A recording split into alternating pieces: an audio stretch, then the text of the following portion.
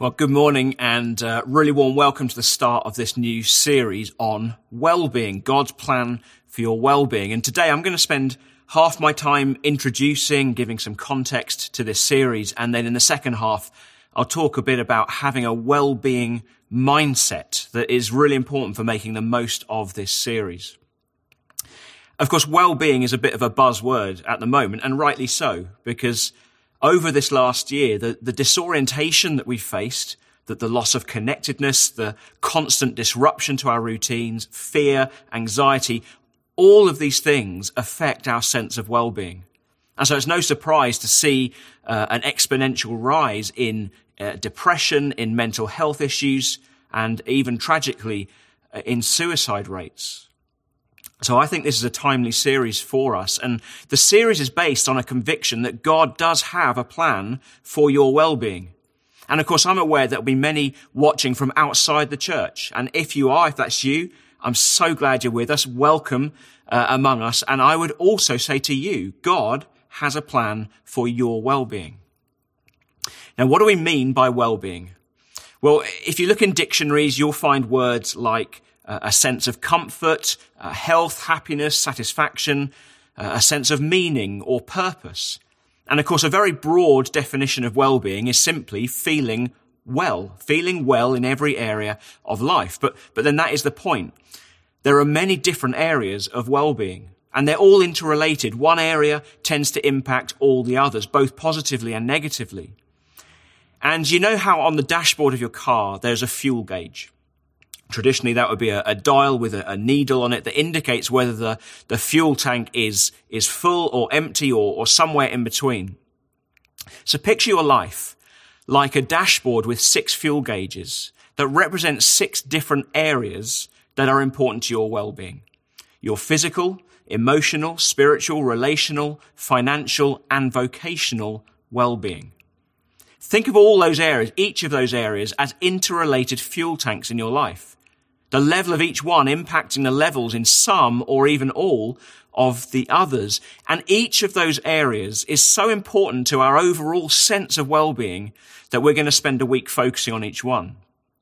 So each week is a chance to self-assess where you are in those areas. Where is the needle on the gauge for you at the moment? And actually using this devotional book, God's Plan for Your Wellbeing, using this alongside the series, if you have a copy of this, will be a great help to you in that self-assessment. And details of how you can get hold of that, either a hard copy or an e-copy, are on the wellbeing page of our website. Now, none of us are running on full all the time. So this series is applicable to all of us. We can all make progress. We can all get fuller, fill our tanks up more. But of course, sometimes we really do find ourselves running on empty because the fuel tank's been completely drained and we haven't spent any time replenishing it. So a key part of assessing ourselves against these 6 different areas is about coming to an understanding of what drains us and what replenishes us in each of those areas. And it will, of course, be different for everyone because we all have different personalities. But we all know it's not good to get to empty. If you're running a car, it's not good to run it to empty or to try to run on empty for very long. I remember driving through France one time a few years ago when we were coming back from holiday. I remember being able to go on holiday. Happy days. And so I was driving through France on the autoroute and approaching a petrol station. And I looked down at the fuel gauge and I thought, it's pretty empty. I probably should stop and fill up. But then something kicks in, and some of you might recognize this in yourselves as well. Some might call it competitiveness. Others might call it stupidity. And I sit there thinking, you know what? I reckon I can eke the fuel out. I think I can make it to the next petrol station. You know, I'm getting good miles to the gallon at this speed. The petrol stations come along pretty regularly on the auto route. But of course, 50 miles down the road, and there is still no petrol station. The fuel warning light has been on for some time now, and I am starting to seriously sweat, praying that God would miraculously cause a petrol station to appear, and really wondering at what point I should inform my wife and children that there is a possibility of an extended roadside picnic. Now, thankfully, the petrol station did come just in time. I mean, literally just in time. And I was saved, thankfully, from my own stupidity. But the point is, I never needed to get to that situation. I could have filled the tank before it became critical, but I missed the opportunity, I ignored the opportunity, and I just kept going. And so this series is about helping us to keep our tanks healthily replenished without ever having to reach crisis point. And think of the series as a journey. It's a journey that doesn't end at the end of the series. It's a lifelong journey of well-being. But for this journey, we have some helping factors, as we always need for any kind of journey. So for one, we have the best directions. You always need good directions on a journey. We have the best directions. We have the best guidebook. Because, you can find loads of books out there about well-being, but in the Bible, we have the most influential book in history that has shaped the world as we know it over the course of thousands of years. The vast majority of books about well-being are all about how you can rescue yourself, about how you can be your own savior. But the Bible tells us the story of someone infinitely more powerful than you who comes to rescue you. And that is ultimately where our well-being comes from. The fact that we have been rescued when we were powerless to rescue ourselves. That's the Christian worldview. That's the biblical worldview. And God is ultimately the source of our well-being. It's in the Bible that we find the Hebrew word shalom. Shalom. And that's a word that's usually translated as peace. So when Jesus is described in the book of Isaiah as the Prince of Peace, he is the Prince of Shalom. And shalom means much more than what we might think of as peace. It's a word that encompasses complete wholeness, complete health, complete harmony, being rightly related to God and to others and to yourself and to the created world. Shalom is about experiencing complete well-being in every area of life, everything just as it should be. Shalom. Well-being. Well-being is God's idea and it's his plan. So in the Bible, we have the best directions for the journey. And so each week of this series, we'll look at what the Bible has to say about that particular area. But we also have other help on this journey. First of all, the very best help we could have from the Holy Spirit. God himself dwelling in us for those who are in Christ. And by the way, if that's not you at the moment, if you wouldn't describe yourself as in Christ, well, actually that can change today if you want. Now, let me say one thing about that. Let me say following Jesus will, in one sense, cost you everything. It will. It will cost you everything. You can't just have him as a bolt onto your life or some sort of insurance policy in your life. No. You submit your whole life to him because he gave everything for you, but you actually receive far more back than you will ever give up. But if you are in Christ, you have the Holy Spirit. And the Holy Spirit knows exactly what you need and he is the source of well-being itself. So let's be attentive to the voice and the promptings of the Holy Spirit over these next few weeks. And of course, we all have the opportunity to travel this journey with others in our small groups. It is so important to share the journey with others, some of whom may have already traveled the road that you're on before. They have experiences that you haven't yet had, and they can spur you on and they can encourage you. And of course, you can do the same for others. We're not called to do this on our own, but to do it alongside others. Now, this series is broadly based on the incredible story of the Old Testament prophet Elijah. And we'll be referring to his story, and in particular to one part of his story each week, along with other parts of Scripture being brought in. So let me just take a few moments now to summarize his story, and I'll read the section that we're particularly going to be focusing on through the series. So Elijah's story is recorded in the Old Testament books of 1 and 2 Kings. So from 1 Kings 17 through to 2 Kings chapter 2. And the context is in Israel. It's around 870 BC, and there's a particularly wicked king on the throne called King Ahab. And he is married to Jezebel, who is also very wicked. She's into all sorts of nasty stuff, and she is making it her business to kill the prophets of God and raise up her own prophets to false gods like Baal. And then Elijah appears on the scene. And in the first part of Elijah's story, amazing things happen. He prophesies to Ahab that there will be no rain for the next few years as God's judgment on the nation and on Ahab. He prophesies that, and that's exactly what happens. He experiences God's miraculous provision. He's fed by ravens while hiding, just as God has instructed him to. He performs an incredible miracle of food provision for a widow. He raises someone from the dead. He confronts Ahab and Jezebel with great boldness, very dangerous thing to do. And he has an incredible victory on Mount Carmel where the fire of God comes down as proof that he is the real God. Yahweh is the real God. And the result is that the false prophets of Baal are all killed. And then following this victory, Elijah prays for the rain to come. And it does. The rain does come. And then in the power of the Spirit, he is superhumanly able to outrun the king's chariot. This is all in 1 Kings 17 to 18. It's just miracle after miracle, victory after victory.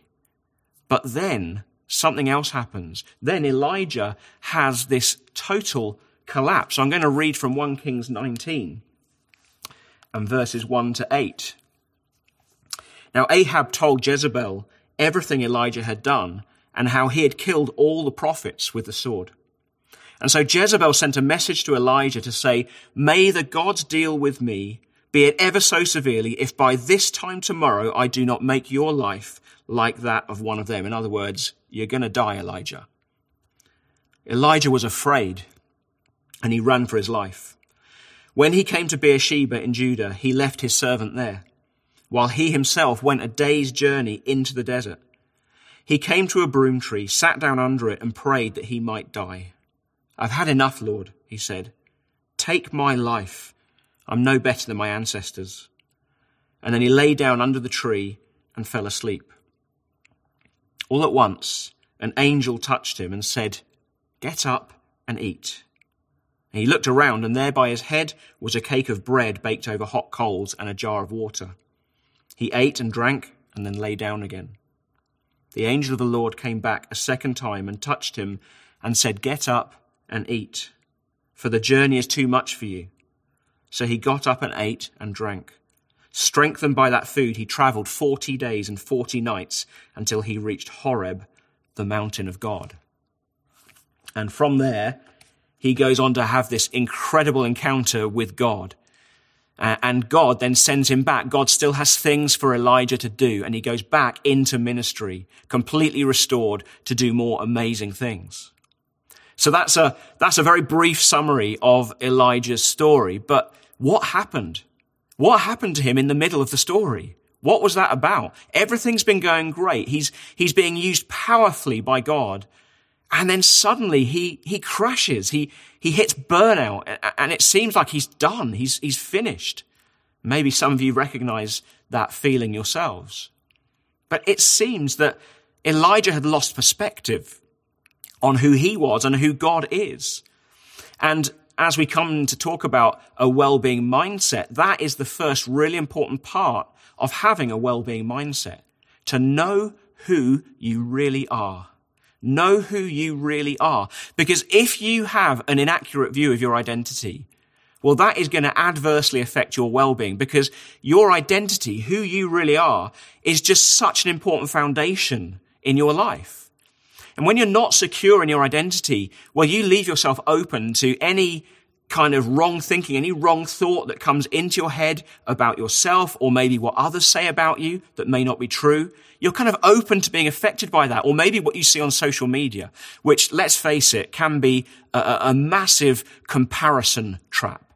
Comparison with others, comparing yourself with others always ends up with misery. It makes you feel insecure and miserable. You know, it might be seeing someone else's photos on Facebook or Instagram, whatever it is, and their photos portray this really exciting, fulfilled life that doesn't actually reflect reality.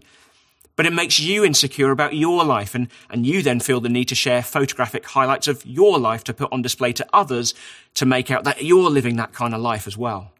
Or it may be a popular opinion that is widely shared about a current issue that actually at the core of your being, you don't really agree with that opinion, but you've seen how people are shamed for expressing a different point of view, so you go along with the popular narrative. But all of that is rooted in insecurity in your identity that doesn't help your sense of well-being.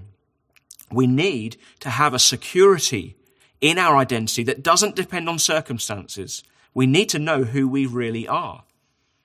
And it seems clear that Elijah, in the early part of his story, he really did have an absolute sense of security in his identity and in his relationship with God and what he was being called to do. Completely secure. We see this supernatural boldness in him that leads him to confront King Ahab at a time when people like him, God's prophets, were being killed. That's a boldness that comes out of great security and the boldness to perform miracles, to raise the dead. But when we find him in the desert in chapter 19, afraid and wishing he was dead, it's like, well, what's happened? It's like he's forgotten who he really was. And in verse 4, he says, I'm no better than my ancestors. I mean, it's like he's fallen into the comparison trap and he's lost perspective. But here's the thing. If you're a Christian, your identity is utterly secure. And it's not determined by your past or by your current circumstances or by what others think or say or by what social media says. No, your identity as a Christian is determined by being a child of God. And this is absolutely crucial to grasp because the foundational beliefs that you have about yourself and about God and about the world will massively, massively influence the whole of your life because behavior always follows belief. So much of the battle that we face is in the mind. And our behaviors, our outward behaviors won't change if our thinking doesn't change. It's not possible to consistently behave in a way that is at odds with what you really believe deep down about yourself. So it is essential as a Christian to really know who you are in Christ. And if you're not yet a Christian, to know who the Bible says you can be if you come to Christ. To know what the Bible says about you if you are born again, if you're a follower of Jesus. And, there is way too much to say here, but on our wellbeing page on the website, we've put a series of biblical truths that speak about who you are and about who God is. And they've taken those truths from the Freedom in Christ course, and they're so good. So go and look at those truths and get them deep into your soul. So you don't just know that God loves you in your head, but you really know. Right at the core of your very being, you really know that you are deeply loved by God, and that is your identity, and it cannot be changed. That identity cannot be changed because it's not dependent on your actions. It's completely dependent on what Jesus has already done in his death and resurrection, and it is unchangeable. So if you're in Christ, your identity is fixed. I mean, think of it like this. Nothing can change the fact that you are your biological parents' child. You can't alter your DNA. Now, you can disown your parents. You can displease your parents. You may have never known your parents, or you may never see them because of circumstances or because of death. But nothing can change the fact that you are their child. Biologically, you are their child. Now, when you were born again, you became God's child. And it's like you received his DNA. And so here are some things that the Bible does say about you. God's Spirit lives in you. Romans 8:9. You share in the divine nature. 2 Peter 1:4. Nothing can separate you from his love. Romans 8:39. No one can snatch you out of his hand. John 10:28. I mean, no wonder it's called the gospel. The gospel means good news. No wonder it is called good news. If you're a Christian, the Bible refers to you as a saint. You might not feel like a saint, but that is what you are called, a saint, a holy one, a righteous one. Again, not because of your own righteousness, but because of his. We need to be clear, absolutely clear on our identity, on our unchangeable identity, the identity that has been given to us. Because then, once you're clear on that, once you know the truth, then you can reject any thoughts that come into your mind that are not true. It's what the Bible calls taking every thought captive and making it obedient to Christ, making your thinking line up with the truth, which will then impact your behavior. Now, of course, as Christians, we know we have an enemy. There is a spiritual battle that goes on. And while he can't do anything to change your fundamental identity. If he can get you to believe a lie about who you are, well, then he can render you pretty ineffective and destroy your sense of well-being. You see, the truth is, the reality is, no child of God, no one who has been born again is inferior or useless or dirty or abandoned. But if the enemy can get you to believe those sorts of things about yourself, well, that's how you'll act. And you might say to me, well, you don't know what's been done to me in my life, and you're right. You're absolutely right. I don't know. You may have suffered some terrible, terrible things in your life, but I do know this. It doesn't change who you are in Christ. Or you might say, yeah, but you don't know how bad I've been, the things I've done, even since being a Christian. And you're right. I don't know, but I do know that it doesn't change who you are in Christ. We're told that while we were still sinners, Christ died for us. And if he loved you then, well, that certainly hasn't changed now. So much to say about that, but I've got to move on. The point is, you need to know who you really are. You need to know who you really are. But you also need to know where you're really at. Know where you're really at. And the more secure we are in our identity in Christ, the more honest and open we can be about how we're actually doing. Where are the needles pointing on that dashboard in your life? A bit of conjecture here. It's not explicitly said in the story at all, but maybe for Elijah, in all the victories, in all the miracles, ministry, confronting evil, maybe he just forgot to take a day off. Maybe he forgot to take time to recover and rest and replenish. Even Jesus needed to do that. Now, admittedly, we do see times when Elijah withdraws and prays, but I don't know, maybe he thought everything's going well, so I'm just going to keep going. A bit like me on my journey in France, but actually he wasn't aware of how he was actually doing. That actually his fuel tanks were draining, and it was disguised by the successes that he was enjoying in God. And again, I'm guessing here. I'm reading into the story, but what we certainly do see is that suddenly something happens. Suddenly Elijah is susceptible to fear with this threat that comes from Jezebel, this death threat that comes from her. And this fear suddenly exposes where he's really at. And he spirals. He spirals into burnout very quickly with every fuel gauge on empty. He is spent. He's run miles and miles into the desert. He's emotionally burnt out. He wants to die. He feels spiritually completely defeated, even after all the victories he's had. Relationally, he's totally isolated. He sent his servant away. One person who could have helped him, he sent him away. He's totally on his own, completely isolated. Vocationally, he's ready to quit. He's done. And he's there in the desert with no provision. How does that happen? How does someone so anointed reach that point? And there's no suggestion of any sin going on here either. Well, James 5:17 says Elijah was a man just like us. And of course, that's in the context of James making a point about the power of prayer and how we can pray as righteous people as well. But Elijah was a man just like us. And we all know that life can be going great, and then we can just run out of steam because our fuel tanks have been getting low and we just didn't realize. We haven't been looking after ourselves. And during this challenging season that we're in right now, that can feel all the more exaggerated. Don't be surprised when you feel emotionally volatile. Don't be surprised when physically you feel a bit below par. Don't be surprised at feeling low during this time.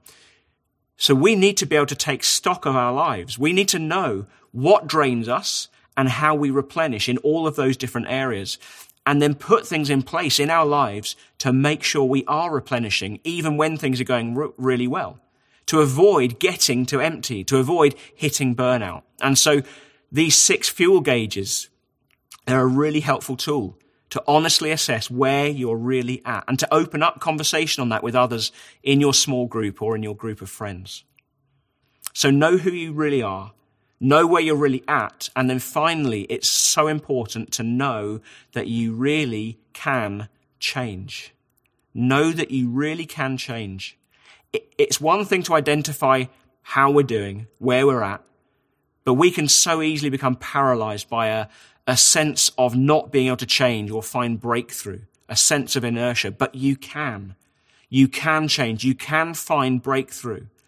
You know, none of us are exactly where we want to be. We're all on a journey of growing in well-being. And sometimes it can feel like we've got stuck or even going backwards, you know, and the tires are just spinning in the mud and you just want to give up. But, you know, the reason I have a confidence that you really can change is rooted in the things I was saying earlier about what and who we have with us on this journey. Remember, we have the best directions, the truth of Scripture. And just as it says in John chapter 8, for those who follow Jesus' teaching, it says you will know the truth and the truth will set you free. You will know the truth and the truth will set you free. So keep feeding yourself with a diet of truth. Check out those truths on the wellbeing page. Internalize that truth. Is there a lie that you're believing about yourself or about God that is not in line with the truth? Because if you believe that he's abandoned you, that's not in line with the truth. Or if you believe that he doesn't really love you, or he doesn't love you as much as some other people, no, that's not in line with the truth. And you wouldn't be alone in feeling those things. I mean, just look at the Psalms. In fact, use the Psalms to help you pray and express these things to God. He wants you to come to him when you're feeling like that. So we have the Bible, the truth of the Bible, but we also have others alongside us on the journey, those in our small groups, people who can see things that you don't see, because we all have blind spots and we need people around us, people who will encourage us, who will spur us on, and people we can trust and that we can be accountable to. But of course, you also have someone else rooting for you, someone else equipping you, someone else who is spurring you on. You know, Elijah was in a desperate place. He had given up. He had had enough. He lost perspective. He had lost sight of the truth, and he had no small group with him. But God sent an angel to care for him. And, you know, I love the way the angel sees him lying there and says, get up. You know, get up and eat. Get up. And then a bit later, the angel again says, get up. Get up. And so Elijah got up. He got up. And God then from there takes him on a journey that leads to his well-being and his ministry being completely restored. Now, we don't have to wait for God to send an angel because he's already sent the Holy Spirit who lives in us. The Holy Spirit is described as the helper, the encourager, the strengthener, the counselor. God himself dwelling in you, speaking to you, equipping you, encouraging you, strengthening you. The same God who loves you so much that he went to the cross for you and he rose again so that you could know new life. He hasn't abandoned you. He doesn't abandon you. He loves you. He loves you so deeply. He loves you so passionately, and he knows exactly what you need. He knows you inside out. He knows your every need. God the Father, who said to Jesus at his baptism, before Jesus had done anything in his ministry, this is what God the Father said to him. He said, you are my son, whom I love. And with you, I am well pleased. You are my son, whom I love. With you, I am well pleased. And God the Father speaks the same words over you. You are my son. You are my daughter. You know, I paid everything to adopt you. And you are my delight. You are my delight. Know who you really are. Know where you're really at. And know that you really can change. Jesus says in Matthew 11, come to me, all you who are weary and burdened, and I will give you rest. Take my yoke upon you and learn from me, for I am gentle and humble in heart, and you will find rest for your souls. And so as we continue on this journey together and we go on into this series, my encouragement to you is to keep coming to Jesus. Keep coming to him through the Holy Spirit. He loves you. He is for you. And he is the Prince of Peace. He is the Prince of Shalom, the Prince and the source of well-being. Bless you.